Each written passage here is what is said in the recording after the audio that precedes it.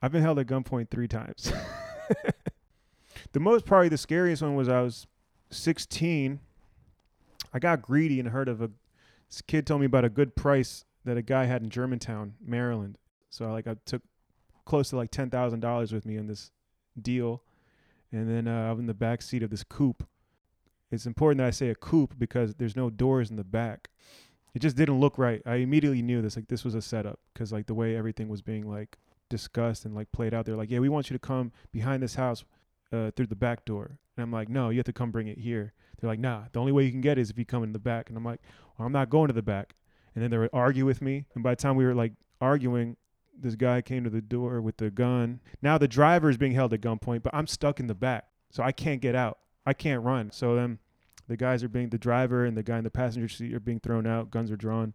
Now I'm stuck in the back. And now the gun's finally being pointed at me.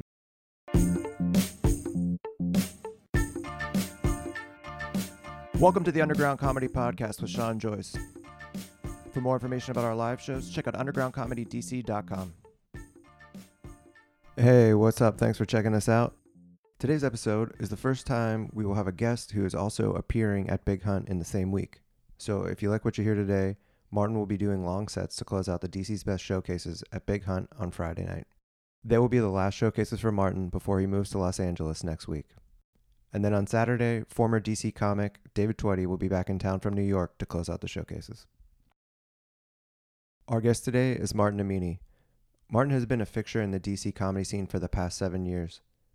From having never performed, he progressed to producing his own shows, opening for international headliners, appearing on True TV, starting a hit live show, and becoming one of the best comics in the city with a following big enough to allow him to headline clubs. In this episode, he talks about his early life as a drug dealer, how a fight with his cousin lit a fire that started his comedy career, and what it was like trying to be accepted into a comedy scene that had no interest in him at first.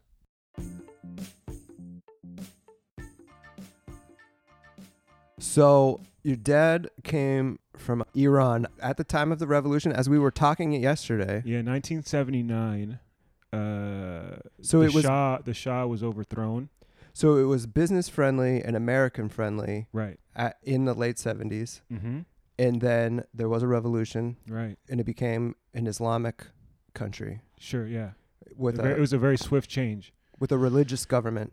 Yeah, and those are like the upper class or those with ties to the government, or the king specifically, was in danger, and my father's family had ties to the king and.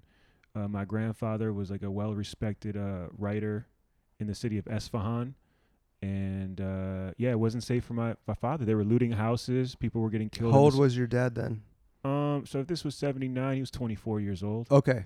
So yeah, he told me stories about people. He saw some people get, shot. And, at one point when they were, riding in the streets, like an older lady pulled him inside the house and kind of saved him from a very hostile situation. Yeah. And he flew over and settled in Virginia. I want to say Arlington, Virginia, if I'm not mistaken, but Northern Virginia. Okay, so he's in Northern Virginia. Yeah. And then, is that where he met your mom?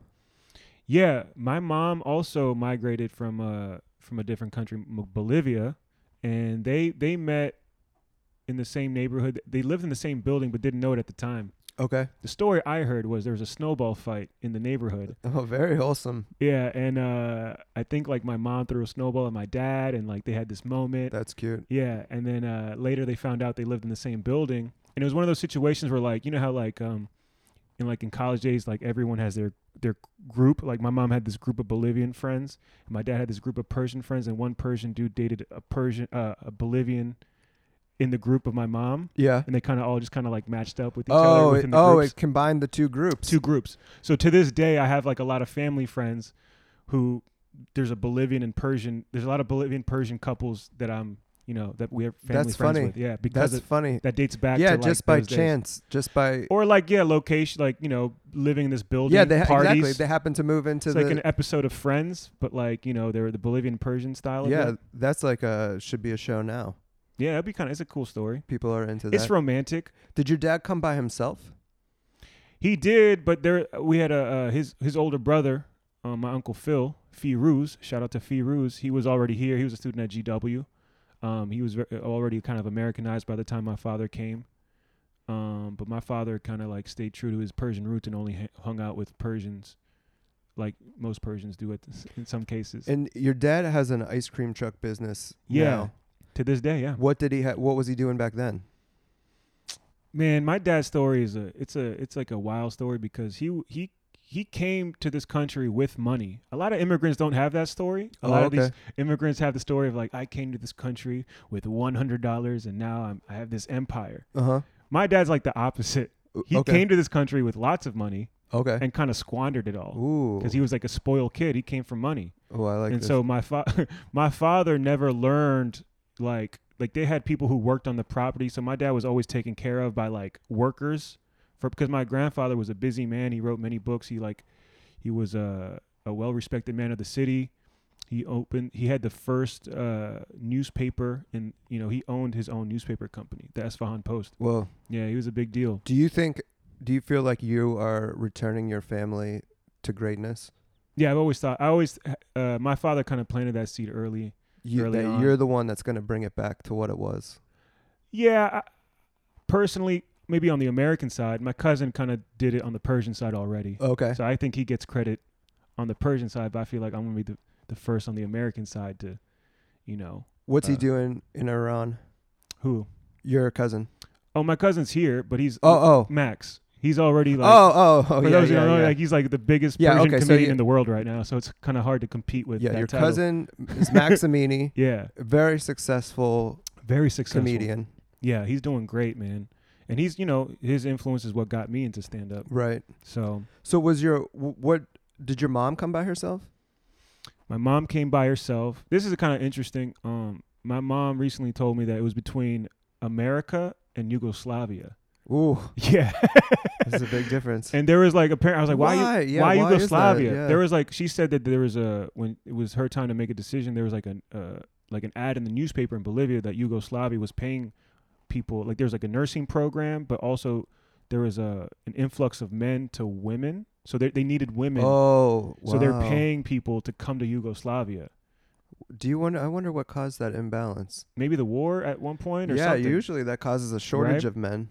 And so she was like really thinking about it, and then she just like, nah, I want to go to America, and I'm so glad she did, because it'd be so weird doing comedy in Yugoslavia. Yeah, that would not be very fun doing it at all. All right, that's cool. That's a cool. How was your dad into the ice cream when you were a kid? Yeah, since I was born, he got his first truck when my older brother was born, Bijan, and How many siblings do you have? I have an older brother and a younger sister. Okay. Yeah. And he relocated to Silver Spring. He relocated. No, Silver Spring was a little bit later on. They stayed in Virginia up until like I was probably like 5 years old. I was born in Silver Spring in White Oak, in Lockwood Drive, and we lived in an apartment. And like my uncle was there. It was like about 7 people in like a 2-bedroom apartment. Okay, so that is not a rich situation. No, this is by the time things have been squandered. At this my point. father squandered. What was he doing with the money? At one point, my dad was being sent $10,000 a week, and this is like in 79, 80. Yeah, and that's a lot of money. He would just like roll around in his BMW. Montgomery College, and like wear these. He'd go to Georgetown and party at this place called Mustache Coffee or something like that. There was like a bar back there. Yeah, like I hear all the stories because there's like all these pictures, and people used to tell me how like my dad was just like was throwing money away. Interesting. Because he never had discipline. He had no structure. Yeah, so you have the combination. You got the immigrant side, but you got the flashy side too. A little bit. Yeah. That's in a responsible way. It's a cultural thing too. You got a gold chain on right now. Yeah. There's definitely, that comes from, definitely my father's side. My father had. I couldn't imagine wearing a gold chain. Yeah. It just seems completely insane to me for me to have it on. Yeah, it's interesting. Like growing up in Silver Spring, your outfits determined a lot.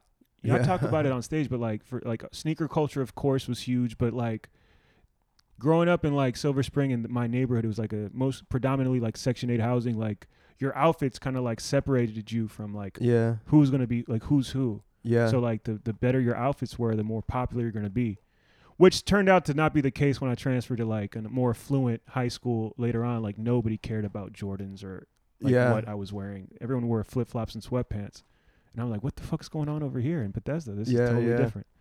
So when you were growing up, what were your first ideas about what you wanted to be? Growing up, at what age? Like, let's say high school. High school, oh man, so much had already happened by the time I got to 9th grade. I was kind of like, I don't want to say tainted, but jaded. Not even jaded, man. My innocence was, my brother at the age of 14 got me into dealing. Oh, so okay. My brother got me. He put a bag of weed in my hands and was like, "This is what you're gonna do now." Because he was dealing, and he was about to graduate from high school. Not really graduate, but he ended up dropping out. But he was like, "You're gonna take over my like weed." And then what was he gonna do? Kind of just, I guess, sell to me, or like, cause I was his connection to high school kids. Because he was leaving high school. Oh, he was like distributing it to you. And at that point, I was pretty innocent. I was like bad in class, but like. It's interesting looking back at like how weed was looked at in like the early 2000s. Very scandalous. Very like, no, it was like, yeah, you people were, sent to, people did had jail time for weed. Dude, now I it's think like the funniest thing ever is if you watch Cops, you watch an episode of Cops, they go in and they find a little bag of weed and they're just like, well, look at this. Yeah. Obviously, this is criminals. We knew this. We knew they were criminals, and now we have proof of it because look at this joint on the table. They're smoking weed. Yeah, if you talk to an 18-year-old today in like D.C. or Maryland, it's like, yeah, man, you would spend a weekend in jail. They treated it like if somebody was smoking weed, they were obviously a hardened criminal. Yeah. And you don't need any further evidence. Yeah. So I remember being 14 and like my brother like putting like weed in my hands and like this is what you're gonna like. You're basically dealing now. And then how you did that for a few years? Yeah, I ended up doing that for 10 years straight. 10. The guy had in Germantown, Maryland, and he's like, "Yeah, this guy you can get a pound for like $2,400." And I was like, "Oh, let's do that." So I was like, "I'm gonna start off with like 4 pounds." So I took close to like $10,000 with me in this deal, and I'm like 16 years old. I'm in the back of this Honda. And the two guys. Where you had made the $10,000 on your own? Yeah, I was making like $2,000 a week in high school. Okay, so you had cash sitting around, so you had $10,000. So you were gonna go. Yeah, that was like to start with, right? Because I didn't want to put all my money into this new relationship. Yeah. Turns out I was right. And then I'm in the back seat of this coupe. It's important that I say a coupe because there's no doors in the back, so I'm stuck. Oh, you in can't this get coupe. out. So like when I'm in this neighborhood in Germantown. It just didn't look right. I immediately knew this was a setup because like the way everything was being like discussed and like played out. They're like, yeah, we want you to come behind this house through the back door. That's where it's at. And I'm like, no, you have to come bring it here. They're like, nah, the only way you can get it is if you come in the back. And I'm like, well, I'm not going to the back. And then they would argue with me. Yeah. And by the time we were like arguing, this guy came to the door with the gun. And now the driver is being held at gunpoint, but I'm stuck in the back, so I can't get out. I can't run because I'm like, I would have to like try to like escape through the front door there's no way out. So then the driver and the guy in the passenger seat are being thrown out. Guns are drawn. Now I'm stuck in the back, and now the gun's finally being pointed at me, and I just give him the $10,000, and I'm like, yeah, that's a good choice. That you did the right thing. Yeah, there was no remorse there on my side. I mean, obviously, I wish I didn't go to that. This is high school. Yeah, 16 years old. Yeah, wild. Yeah. No, I've been in too many. I've been very fortunate to not been harmed. When you were making all that money, were your visions in your head like, I'm gonna be like a kingpin, like I'm just gonna get bigger and bigger? Do you have like plans? There was this like, let's see how far I can take this. Mm-hmm. But for me, even at a young age, the idea of the kingpin was not good because kingpins always get like they get killed in the end. Killed, yeah, or go to jail. Yeah, from what I even saw in like films, it's the flashy guys who always get caught. So of course, at that point, I was very low key from a young age. Yeah. So I had to set up where no one knew I was the guy supplying everybody, like not just in my That's school. how you be the kingpin. Yeah, exactly. And I kind of try to carry that with me to this day. Just like don't show all your cards, man. Just be cool, be humble, and like and you avoid confrontations like that. And then did you go to college? Yeah, I went to University of Maryland, College Park. I was in the business school there. But that's a good school. Yeah, it was a very good school, and that's when business got really good. When you learn business skills. Yeah, I mean, there's just a lot of college kids at Maryland. So Just the kids. Yeah. Not your classes. They weren't teaching you how to be a better drug dealer. Nah, I mean, it. One thing that college does is it does teach you structure. I mean, it teaches you how to like just. It actually doesn't really teach you that much, in my opinion. I don't think it does I think either. like all it teaches you is like how to cram for before in a midterm. You take some Adderall. You read 20 pages of notes that's been like throughout the semester, and you pay someone to do those notes. And then you just take Adderall, and then you just study, and then you forget it after the midterm. Yeah, That's what it feels. At least when I was in college, that was the formula. No one really went to class. Yeah, same. I didn't go to classes. I just read. I paid for notes and study for tests. Yeah. So if you're listening to this, college is a waste of time. Don't go. I've always, they always teach you that if you look at people who went to college and you look at how much money they make, and compare that to people who didn't finish college, they make way more money.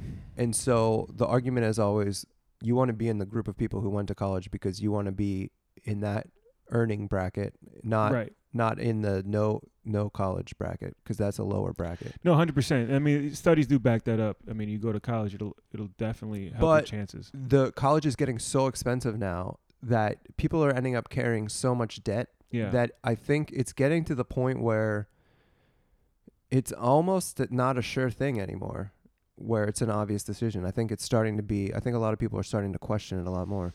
Yeah, I think the key early on is to figure out what you want to do, which is difficult. That's a challenge. That's what I. What did you want to do when you were in college? I wanted to be a financial planner. Okay. That sounded something like, just like by reading the description of what they do and how they dressed, I was like, that sounds like a cool job. Yeah, you're working with money, you're getting rich. Yeah. And then I graduated business school. It was like a top-ranked business school, but it was in 2009 when like the economy was like the Great Recession. And I remember getting an email from like the administrators saying like average starting salary for graduates at that time from the Smith School of Business was like around $50,000 in 2009. That year it went down to $35,000. Wow. And so they were like, yeah, if you get offered $35,000, take it. Yeah. That's how bad it was. And I'm like, $35,000 after graduating from the fucking Smith School? This is bullshit. Yeah. I make more than now selling weed than I am, you know what I mean? Sure. And I was like, and then I ended up just taking it to a whole nother level and moving to California. And so you moved to LA, and then what do you want to do in now LA? I moved to San Francisco. Oh. Yeah, because I made some contacts in Mendocino County. Yeah, I just kept going, man. I just was like, because like the Smith School didn't give me a lot of confidence in like going that route. Well, it's a terrible time to graduate. It's like it's actually the worst timing. Yeah, it was terrible. Have had. It was really disheartening because like I had worked so hard to get to that school because I had to go to community college for 2 years at Montgomery College in Rockville. Because when I graduated high school, I all my friends got into college except for me. My grades were terrible, so I had to like. I never did homework up until that point in my life.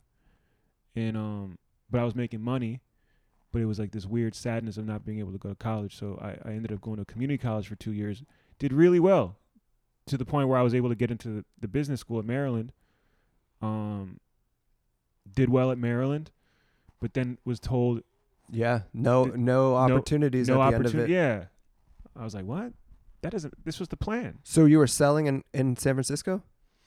Yeah, dude, I took it up another level. I can't get in too much details because I don't know, how that would play out. But sure. Let's just say like things flourished for me in the West Coast, and I was living the dream. How long were you there? Early 20. I was there for I was there long enough to get all the contacts I needed from like that area, and then I moved to LA once I had everything like straightened out in like the Bay Area. Moved to LA, and I was 22, 23, living the dream. So what made you come back? I had a situation where at one point I went on tour with my cousin, Max. With Max. In 2012. At that time, he was like an up-and-coming comic. He was offered his first world tour, and he was doing a theater run in London, Dubai, Toronto, and Australia. I was this young kid in his 20s, from Silver Spring, Maryland, and I was like, my cousin was like, hey man, let's come with me on tour. You know, And how much older is he than you? 10 10 years. years. Okay. Yeah. So it was an exciting time. So seeing you're your like older cousin, you're early mid 20s. He's early mid 30s. early 30s. Yeah. Yeah. And it was like an exciting time to see your older cousin becoming a rising comedian, like a flourishing. Yeah, like, going all over the world. all over the world, dude. That was What cool. kind of venues? Theaters? Theaters, dude. Thousands of theaters. Already in theaters. Because when I had moved to LA in 2010, I moved to LA in January 1st, 2010.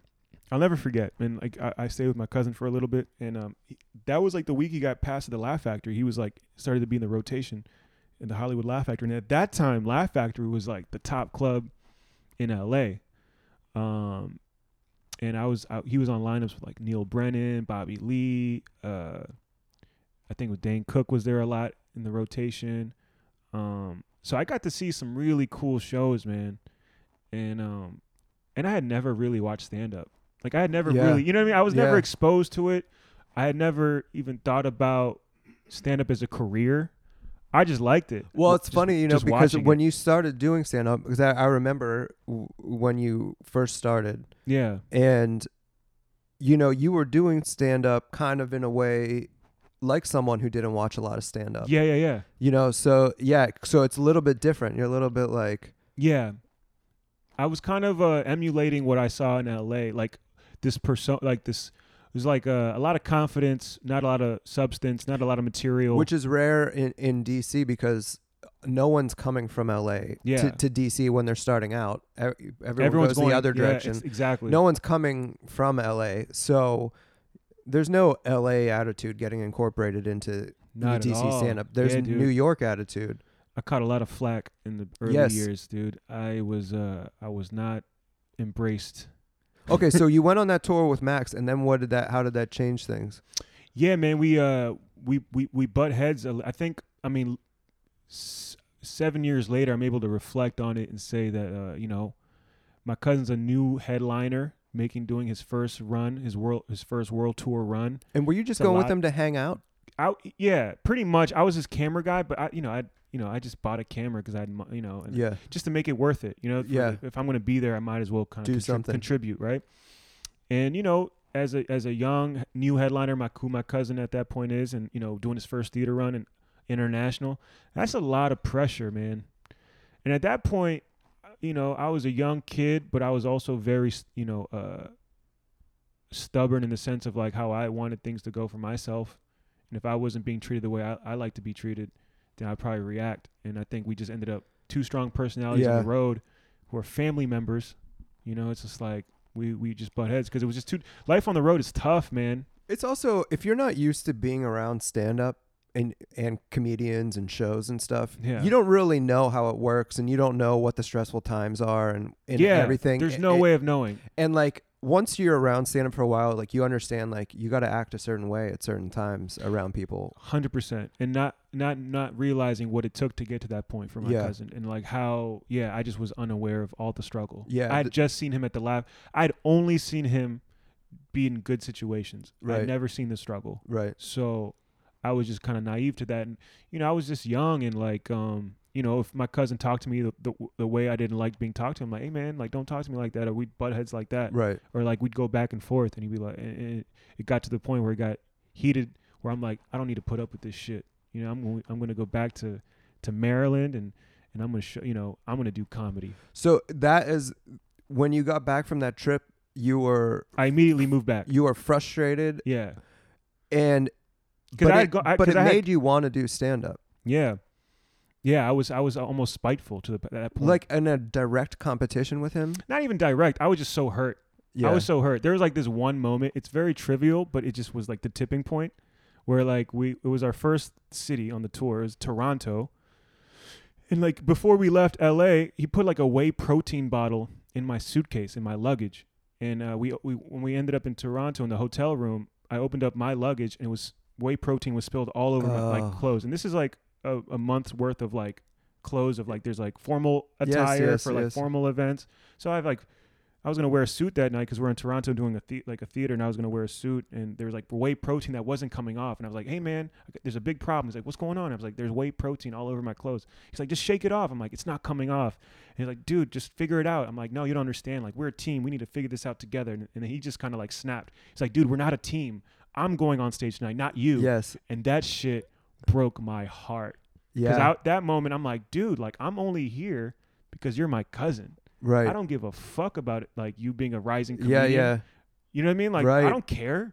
The only reason I'm here is because you're my cousin. Yeah. Complete disconnect. And then I was being treated like this employee, and I'm like, what the fuck? Like, he doesn't realize how well off I'm doing on the side. He had no idea about my past life. But now you understand if you were going on a world tour of theaters 100%. and you brought along your little cousin to record you, and they started bitching at you before your show.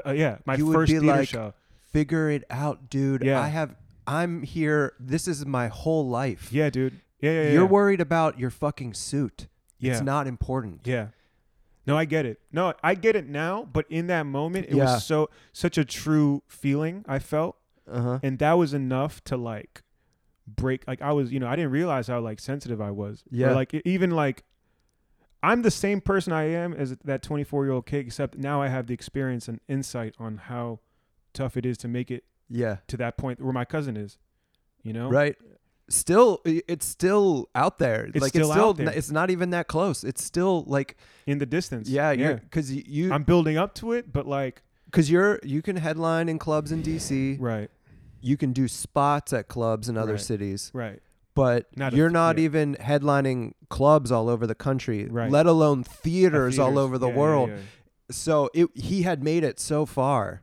And that was his first glimpse of that. Yeah. So it was like the first time he got that. Which is and hard. Here I am complaining about. But then he like the way he reacted, I had never seen that before. Yeah. He had never done that before up until that point. And I was like, dude, I just flew out to Toronto to be treated like this. Fuck this. And so you thought, like, I'm going to succeed and stand up on my own to be respected the way that I think. I'm going to be on stage now, too. Yeah. You'll see. Yeah. You'll see. So, I took that anger. And then, like, the thing is, it didn't stop at Toronto. We had to go to London next. So then in London, we bumped heads. Yeah. Because it just kind of carried over. Because the way I am, because there was no stopping. Like, we kind of mediated the situation a little bit. Yeah. But then it's like, you're in hotel rooms. It's just, like, we're in London, especially in Europe, the hotel rooms are very small. We had to share a bed on that one show. So it's like, I remember one time he just woke up in London and we're in the hotel room and he's like, when he wakes up, he's on. He's like, "Hello, Martin. Good morning, Martin." And I'm like, "Dude, I just need coffee, man. Please." Like, that's how he talks? No, because he was in London. He was just fucking around. He woke up he was like on. I was like, I didn't know he had a British accent. No, he doesn't. But he was like being on, and I remember just being like, "Hey man, I just need coffee, dude." And then he's like, "All right, just meet me downstairs." And he changes his accent, and then I'm downstairs, and he goes back into like English guy. Yeah. "Hello, Martin. Good morning, Martin. You ready for breakfast?" I'm like, "Dude, I need food. I haven't had coffee yet." And then he just snaps at me. He's like, "Fine, I won't entertain you anymore." Yeah, wow. And then it's like, and then boom, from there we didn't talk for 24 hours. Keep in mind, I'm his camera guy, so I'm still filming him as he's ignoring me. Yeah. So this is like tensions building. That's bad. And we have to go to Dubai next, and then Australia next. So we haven't even been back to LA. So all this shit's building, and every city we go to, I'm like, dude, I'm gonna be fucking huge when we move back. So I'm already planning my comedy moves, because I was just like so hurt, man. I was so hurt. It was like my first legit heartbreak. That's so funny, dude. Yeah, because you're still doing it. What? You're still on the path. You're still executing your plan. Yeah. You started conceiving the plan on that trip. Yeah, it's weird because I was having visions of it, And what is that? That was like 7-8 years ago. 2012 springtime. So 7. I'll never forget those. I'll never forget those moments. It drove me for the first 2 years of comedy. Then after 2 years of comedy, because I was legit angry for 2 years. Right. Using that fuel to get over that, like, not being embraced in DC. Well, that's good. I mean, I was eating some shit in DC. You do have to have some fire to get through your first 2 years. Bro, it was brutal out here. Yeah. I came back, I was wearing like a leather jacket and a fitted hat. Everyone hated me, man. Yeah, because it was the opposite of like the vibe of, like, I would say, like the mainstream scene in DC is. There was no main. It was pretty much alt. It was very alty when I moved here. Well, I'm just saying, like the core core of people who are like who were developing in DC and were eventually going to move on. The core of those people, it was not a lot of cool guys.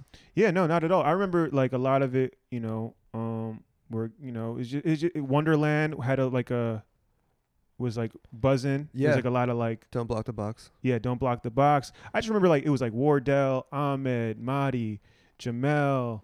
And these are not cool guys. These It's just that they're not traditional like guys who would do comedy clubs or Right. or like wear Jordans or. right. That's why I always make jokes now when I see comics at Big Hunt. Everyone's wearing Jordans and like they look like they're going up at the Comedy Store almost. You know what I mean? Like whereas it became mass culture. right. Everyone has it now. But I was the first dude to be like that guy. But yeah, but you came in, you're dressing different. Your stand-up style is like an LA style, which is I just had a lot of confidence but no substance and material until I learned how to like write. But the people who were making decisions about who got on stage at that time yeah. are not into that. Not into that at all, bro. I had to take including myself. I took a lot of hits. Yeah. No, we weren't that close until like maybe, I don't know, 2 weeks ago. Yeah. Uh-huh. No, but I mean, I'm took just a like, long time. yeah, I'm just like, this guy is no good. Yeah. I mean, no, I get, and I looking back, I can see how I rubbed people the wrong way, and it just wasn't. It didn't fit into the. I never thought that. I mean, there wasn't a need for us to like interact a ton at that point because you had just been you were also like an open mic comic. You were just like trying to pave your because there was. I was just trying to become an MC. Yeah, there wasn't a lot of rooms. I was just working my way up to be an MC. Right, and like we would see each other at the green room at the Arlington Draft House on Saturdays. There would like be a few. There's only a handful of spots around town, so we'd all kind of just see each other. Mm-hmm. And it just takes time. Honestly, I didn't really become close with comics until I was like 2-3 years in. And like once they realize you're not going to quit, I think that's like passing the first test. Yeah. Like, oh, this guy's going to he's really trying to, do this. I'm trying to think of when Big Hunt either started 2012 or 2013. It's definitely not 12. All right, so 2013. So it's like, I think it was like February 2013. But even then, it wasn't like it was just one night. It was a week. Just one night, so it wasn't like which is a Wednesday show. No one had Once you started Big Hunt and it got into the full swing of things, it changed DC comedy culture, like to this moment. DC comedy has not been the same since you started Big Hunt. Yeah, it just gave it more structure and like a lot more of a center of gravity. It gave the scene because it was more spread out among different people. It gave the scene an identity. Yeah, like there is a Big Hunt. Like it groomed a lot of comics too. Yeah, and like I think the scene has never been. It's like it kind of exploded from that moment. But it's funny to go back. So when you go back to those early days before you're kind of embraced by what I'm just gonna call like whatever the mainstream or like the core kind of group of people in DC. At that time when you're running shows with Simone, at Heaven and Hell, Brass Monkey, and I saw you produce a show, a headlining show. I don't think you were headlining, at but Penn Social maybe. It was at Heaven and Hell, and there was a lot of people there. I feel like there was like 200 people there. I've always been very good at. What was that show? Maybe my birthday show. Yeah, it was like a DJ. There was a DJ. Yeah. Jamel, like I think, emceed it. Chris Milner was on it. Gordon Baker Bones, Stavros, Halkias. This is 2013. Yeah. Tyler Richardson. That's a good lineup. It's a great lineup. I mean, I've always been good at like booking. So that was like kind of shocking to me because at that time that was when I was like still doing mics. Yeah. And so like I did Brass Monkey a couple times and Heaven and Hell a couple times. Good rooms. And you and Simone are like making out with girls at the bar. Yeah. That was mostly Simone. Yeah. Shout out to Simone. And but I'm like, okay, well this guy, his jokes aren't good. Yeah. His show is fine. Mm-hmm. Seems like a fine guy, whatever. But then when I saw that birthday show and I see this packed out room, it's like, this is interesting. This is a different type of person, right? Right. This is a person that can fill up. And I know how hard it is to get 200 people to come to a show. Yeah. And you did it and you're early on. Super early on. So that was interesting. You were also at that time starting to do like video production stuff.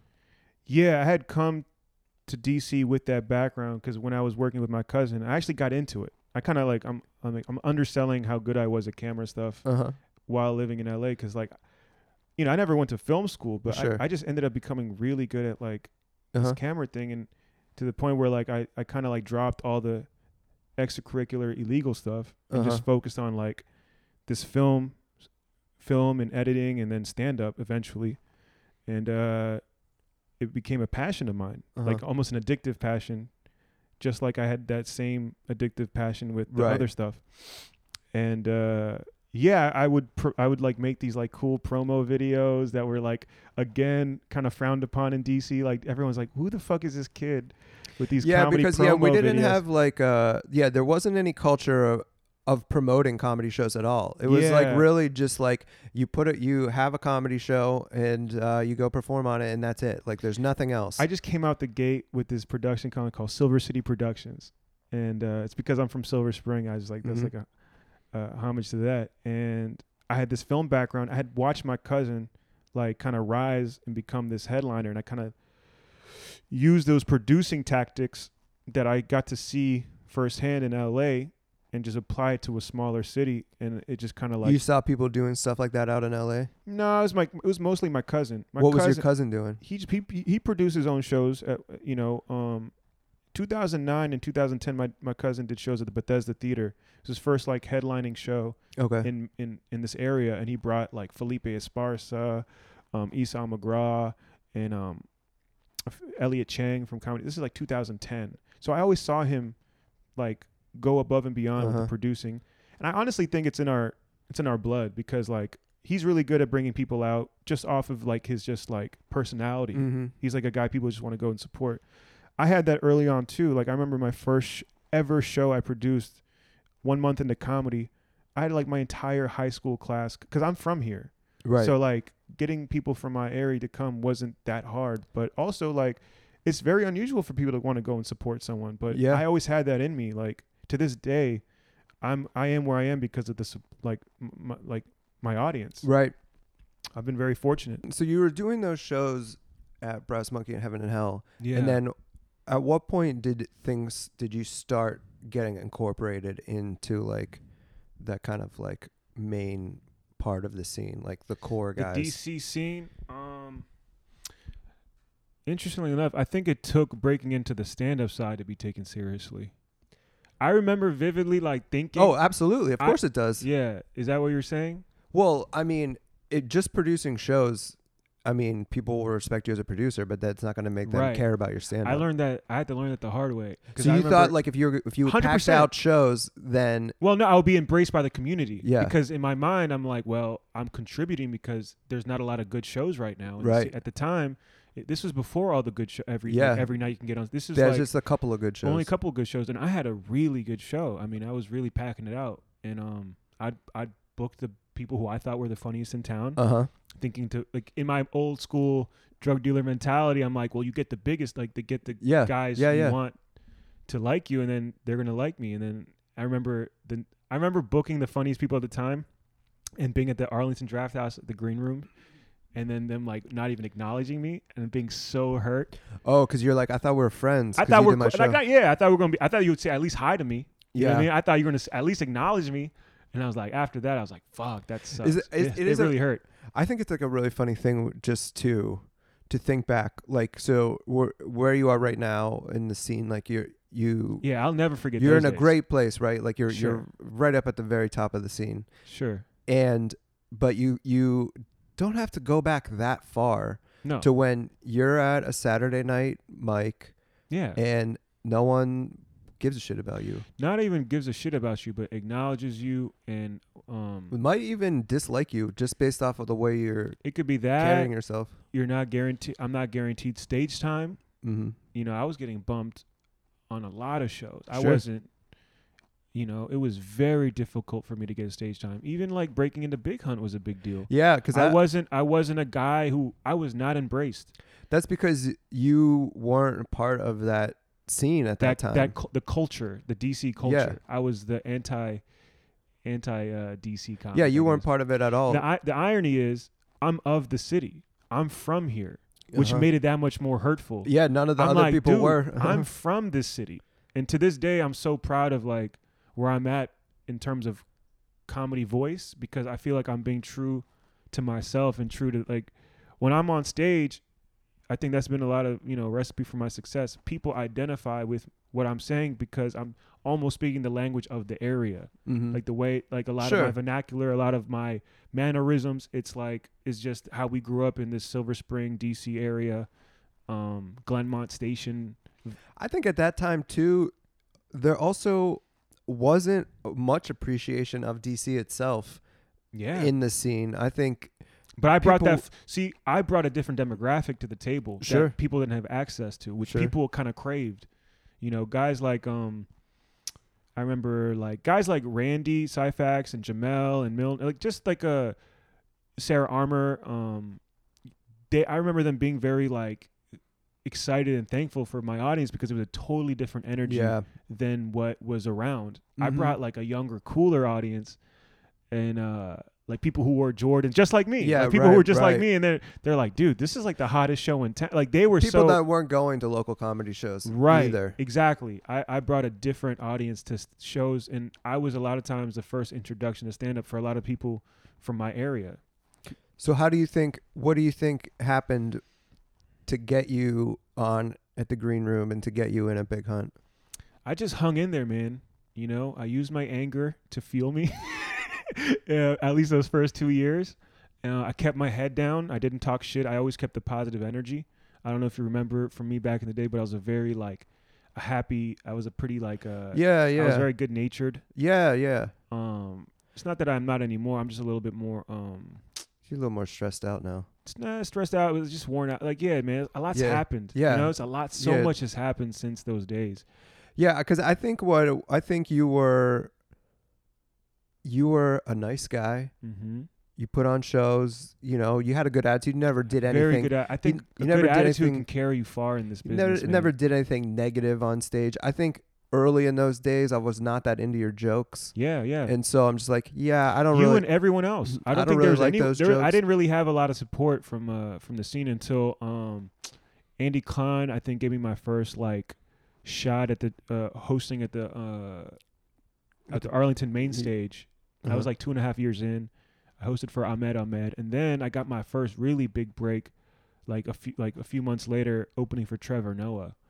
Oh wow! That is a crazy break. Yeah, so I got a chance to open for Trevor Noah, I believe in 2015, right when he was given the Daily Show. It was the week they announced it. He had just by chance booked to do 7 shows at the Arlington Draft House. I don't think it was 7 shows originally. I think he got booked to do a regular weekend and then got announced.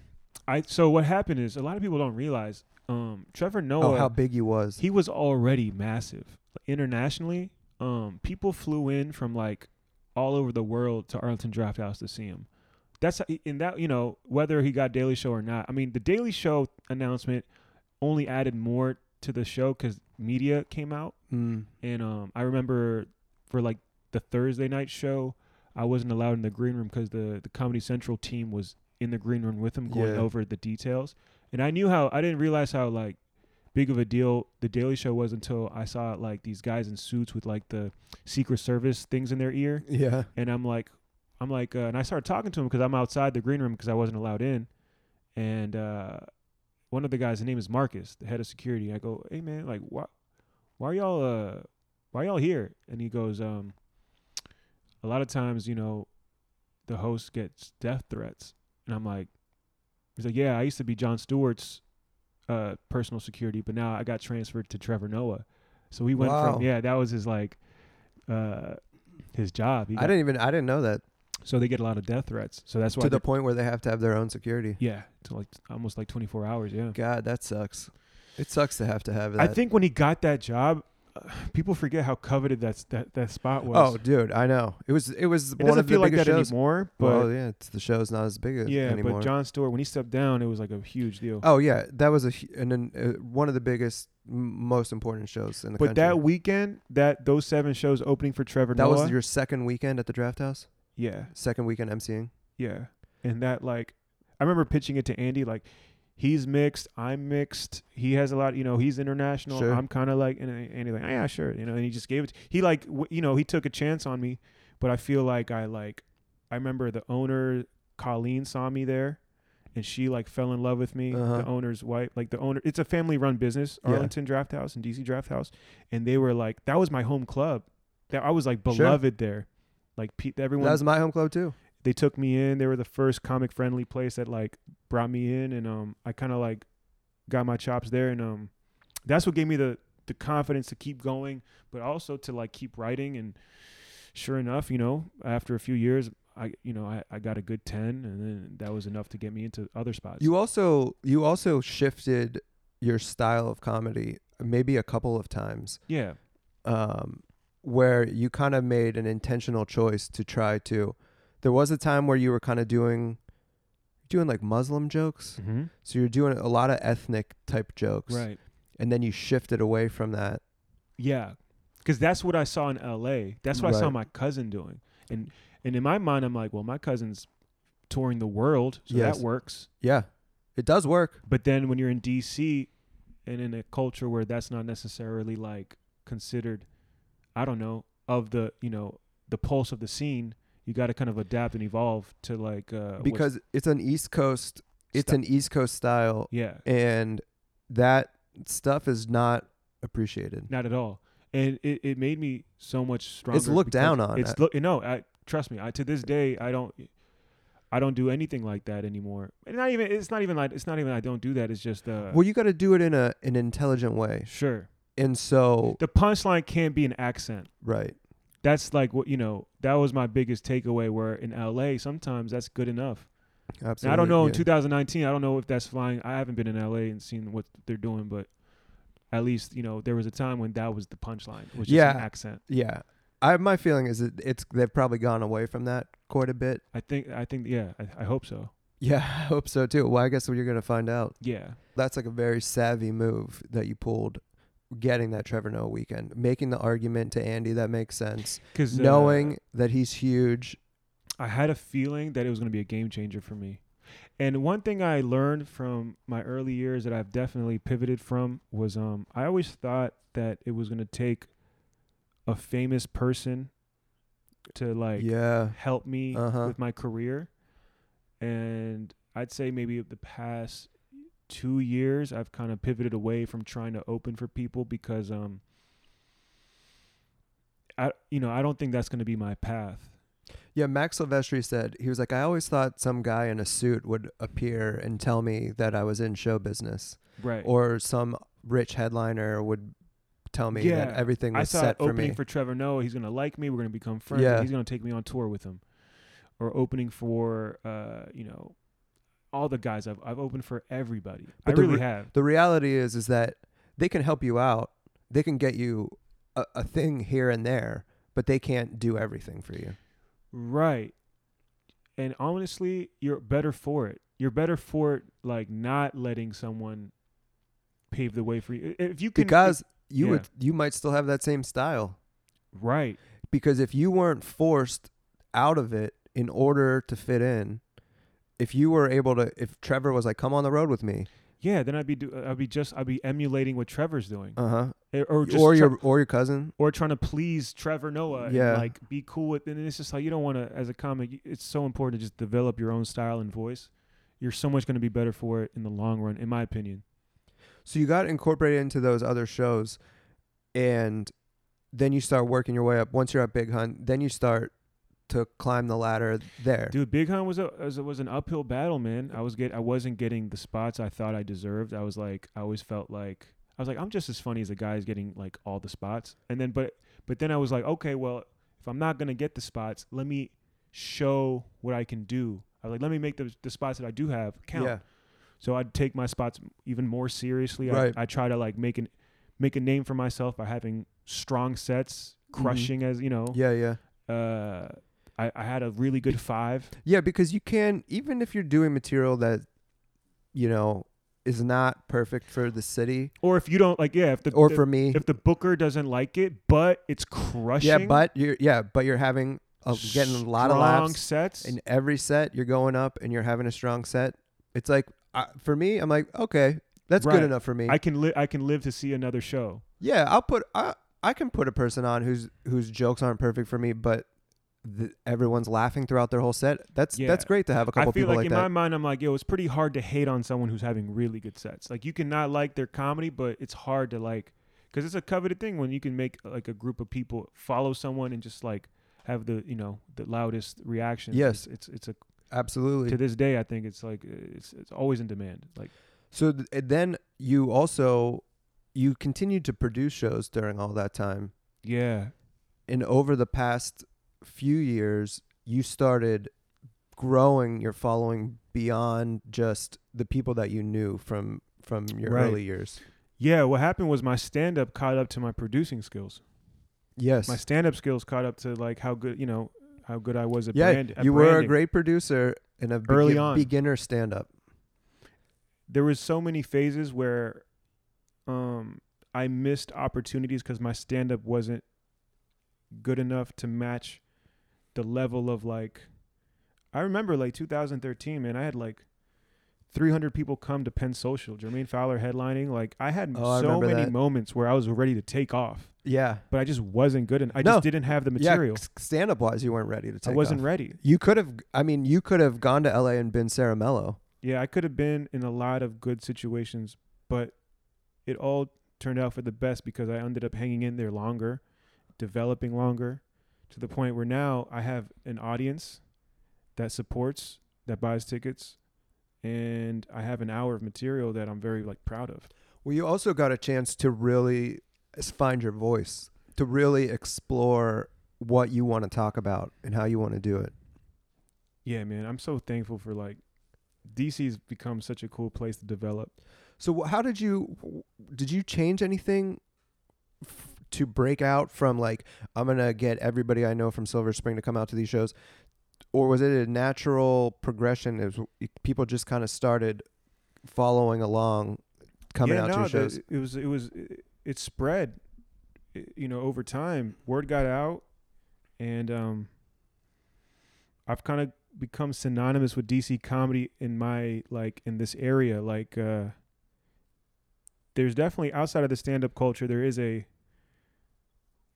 I don't know what you call it, cool kid culture of the city. You know what I mean? But I'm of that community also. Mm-hmm. So I'm a figure outside of the stand-up world. I am a figure in the art world, in the DC arts. Right. Because I've done like a lot of music videos, like directing for rappers, and so a lot of musicians and artists know me in DC, and because I grew up here, I just have a lot of relationships. So words got around, and I think like when you're known for like when you have good quality stuff, it always goes back to dealing. word gets out. You got the That's best. funny, man. You get the best quality stuff. People That's come funny. back, and that's kind of been my like mantra for both producing and stand up. Like if you focus on the quality, you don't really have to oversell it. It kind of speaks for itself. Like, yeah, dude, like I don't have to this day. I mean, yeah, I do a lot of marketing and stuff, but like people who see me, they know. Like they're like, yeah, man, this is like you have to you have to leave an impact. To this day, when people come to the Overachievers comedy show, they leave like, dude, that was. When was the first Overachievers show? It was 2017 May 2017. Okay, so you just passed 2 years. Yeah. And that was it at Draft House? Yeah. At DC Draft House. Yeah. I took 1 year off from producing and just focused on stand up. So you take a year off from producing. Yeah. You make a lot of progress at stand up. At that point, you're pretty far along stand up wise. Like you're starting to get I got good spots. I got pretty good. Then Overachievers was kind of like a new thing. I rebranded Silver City Comedy. I just rebranded it because I thought Silver City was a production company for video. It was, but then I just kind of I wanted to like have an umbrella. I was like, all right, this is gonna be my film, live shows, like a whole like a whole entity, like build that name up. Yeah.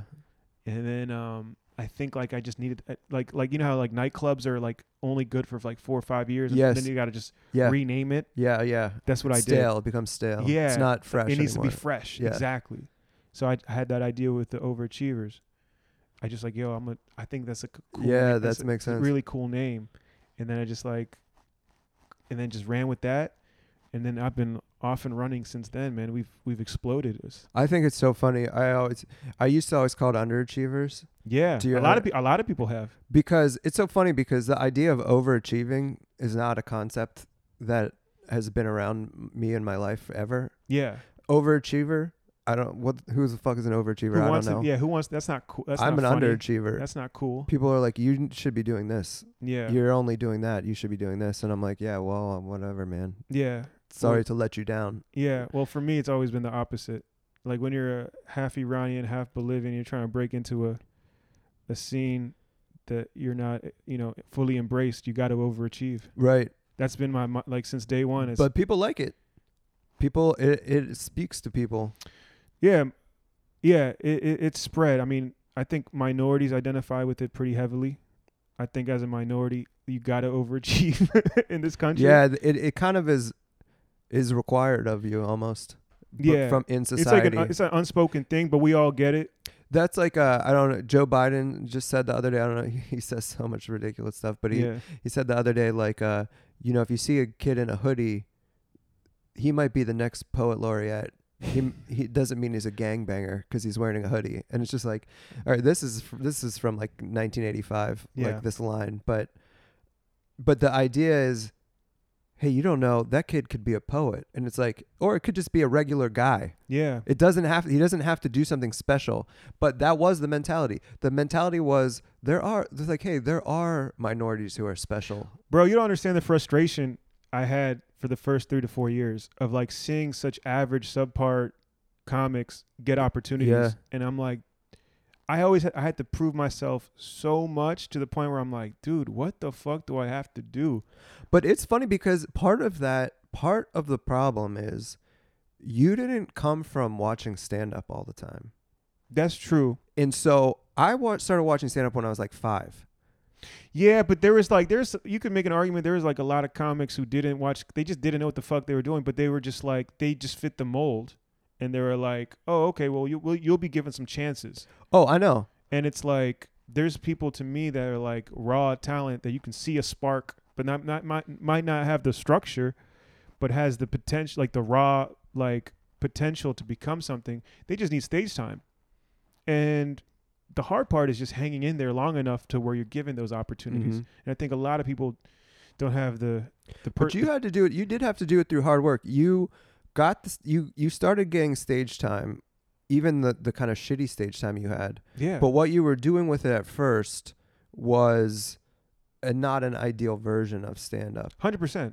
And you had to learn. It took you had to learn. You had to watch other people. Yeah. You had to watch other people. You had to see who everyone respected. You had to see what jokes worked. And book them and just surround myself with them and just take it all in. And I learned from the best. I really did. I was very fortunate. DC has so many good comics that it's like if you're not getting the stage time, you can easily go and just watch the best and learn the good things to do, the good habits, like what they do off stage a lot of times is what also separates them. Sure. And that's what I did, man. Arlington Draft House from like 2012 to 2015 or whatever is what I just every Saturday just go watch who were in the 3 to 7th spots. The block is what they call it, and just watch them and study them. Yeah, those guys, Andy and Randolph, who ran that show, that was a Saturday. It moved to DC Draft House now.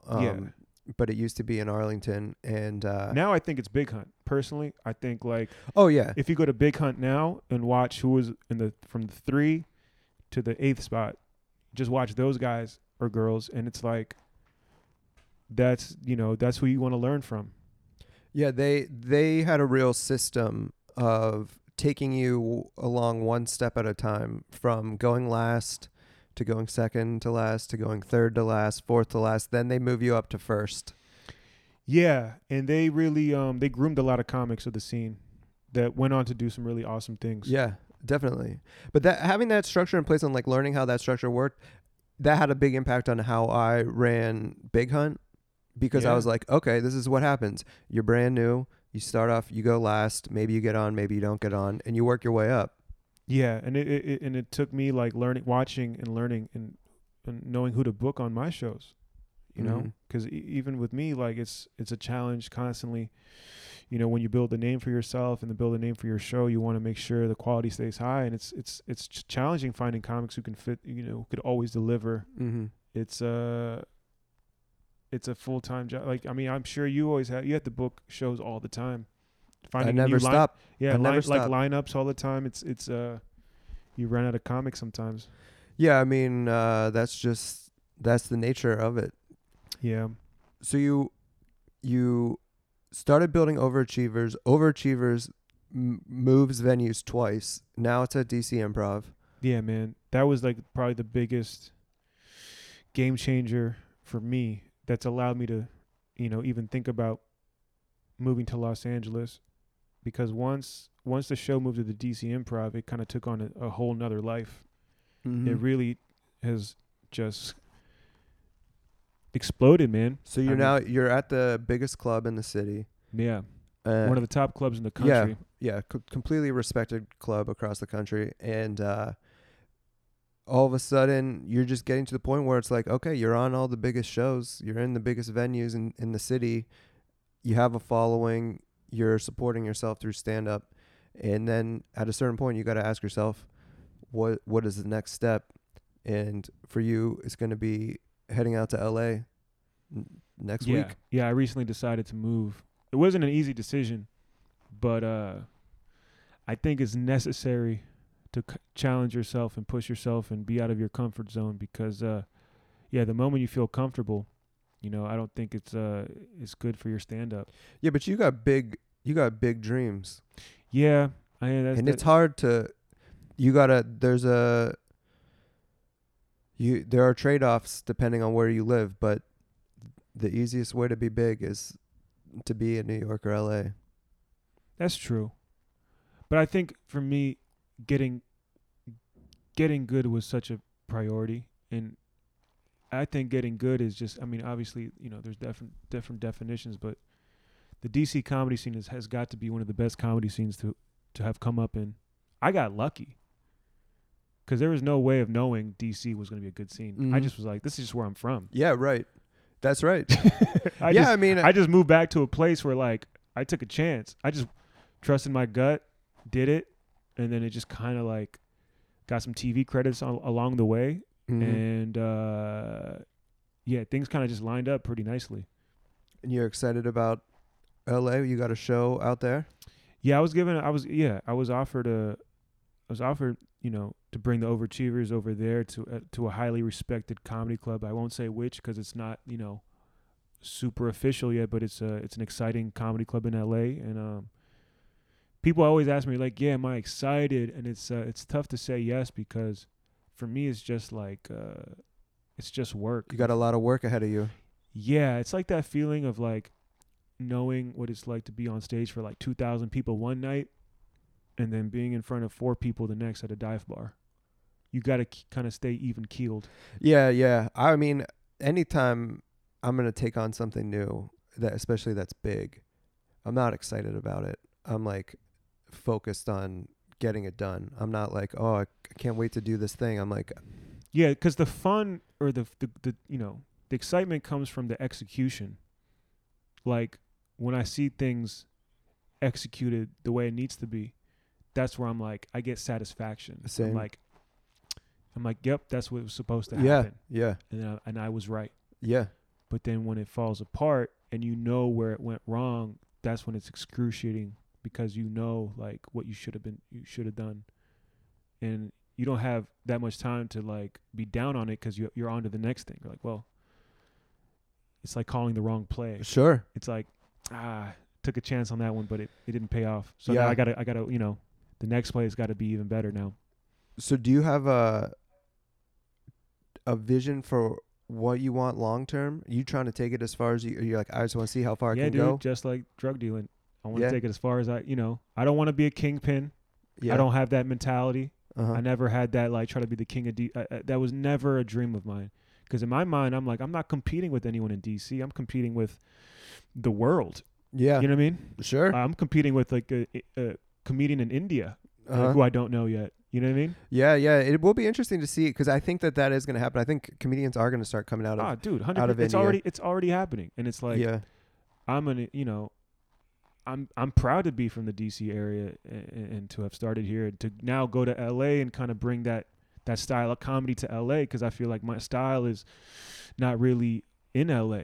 Do you think that stand up is like, that's like the thing that you care about the most? 100%, yeah. But it's through stand up that's going to allow me to have other opportunities, Yeah. which I'm excited about. Because you want to do other stuff too. I don't want to do other stuff, but I want to be known for stand up in the beginning. Yeah. I think that's important to me, to be an accomplished comic. Yeah, before I transition. If you're going to be doing stand up at all, you want to be as respected as you can. And go take it as far as I can, as far as skill level, skill Right. sets. You know, I think you never, just to develop and see how far I can take it. Yeah, and you went from, you had an LA style, then you're doing a lot of ethnic jokes, and then you kind of transition into what would be more of like a Chappelle, like Louis, just type of joke writer, story. Yeah. Tony Woods is a huge influence on mine, And then because Tony Woods is also from Silver Spring. Dave Chappelle's Right. from Silver Spring. Tommy David's from Silver Spring. These are guys who grew up in my neighborhood, like my area.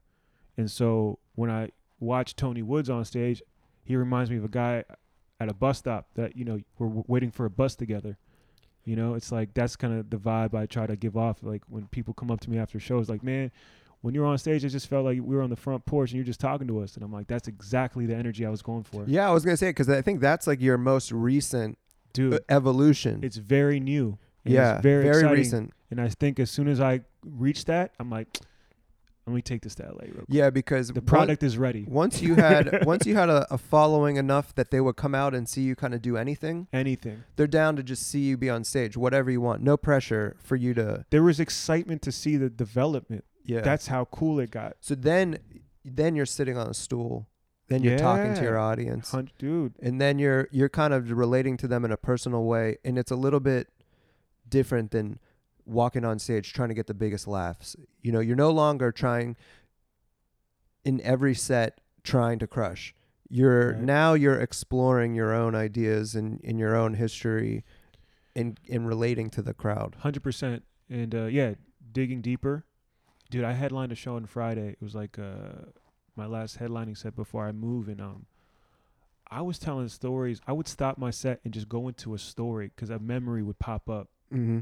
And just go into this memory and crush with this memory I had from, because that's how connected I am with the audience. Yeah. And they're connected with me. Yeah. Where they appreciate an old memory, Right. And that was like, I'm like, whoa, that's powerful. And you would have never got to that place of performing that way if you didn't have to go through all those steps of development, one step at a time, till you develop, till you can open yourself up like that and do that type of stand-up. Yeah, what you just said, going through all the development and then getting to a level where people are coming to see you, is such a game changer. I think, I wish every comic could know what that feels like, where people are just like, whether it be 50 people to 100 people, whatever amount of people, but they're there to see you and they're excited to hear your words. Yeah. It's so empowering to dig deeper. Sure. Part of the reason I want to move is because I feel like I owe it to the people who are excited to see me. Because I want to do more. I want to come, to do more, but also to come back with new stories. Yeah. Martin in L.A. Martin chasing his dream. I dropped this. I dropped a special on YouTube in December, like 6 months ago, called "Help Me Move Out My Parents' House." That was a very definitive moment in my career, because there was a real desire to move out of my parents' house after doing comedy for 6 years. I'd reached a level, I hit a ceiling, and I was frustrated. I'm like, how do I get this feeling out of my system? I feel like I'm been working really hard to stand up, and I put 38 minutes of my material, basically my full act at the time, on YouTube, and it took on a life of its own to the point where it went viral. It's up to 100,000 views, and all organic, and that gave me the confidence to dig deeper, and it's really cool. It's a cool feeling, man.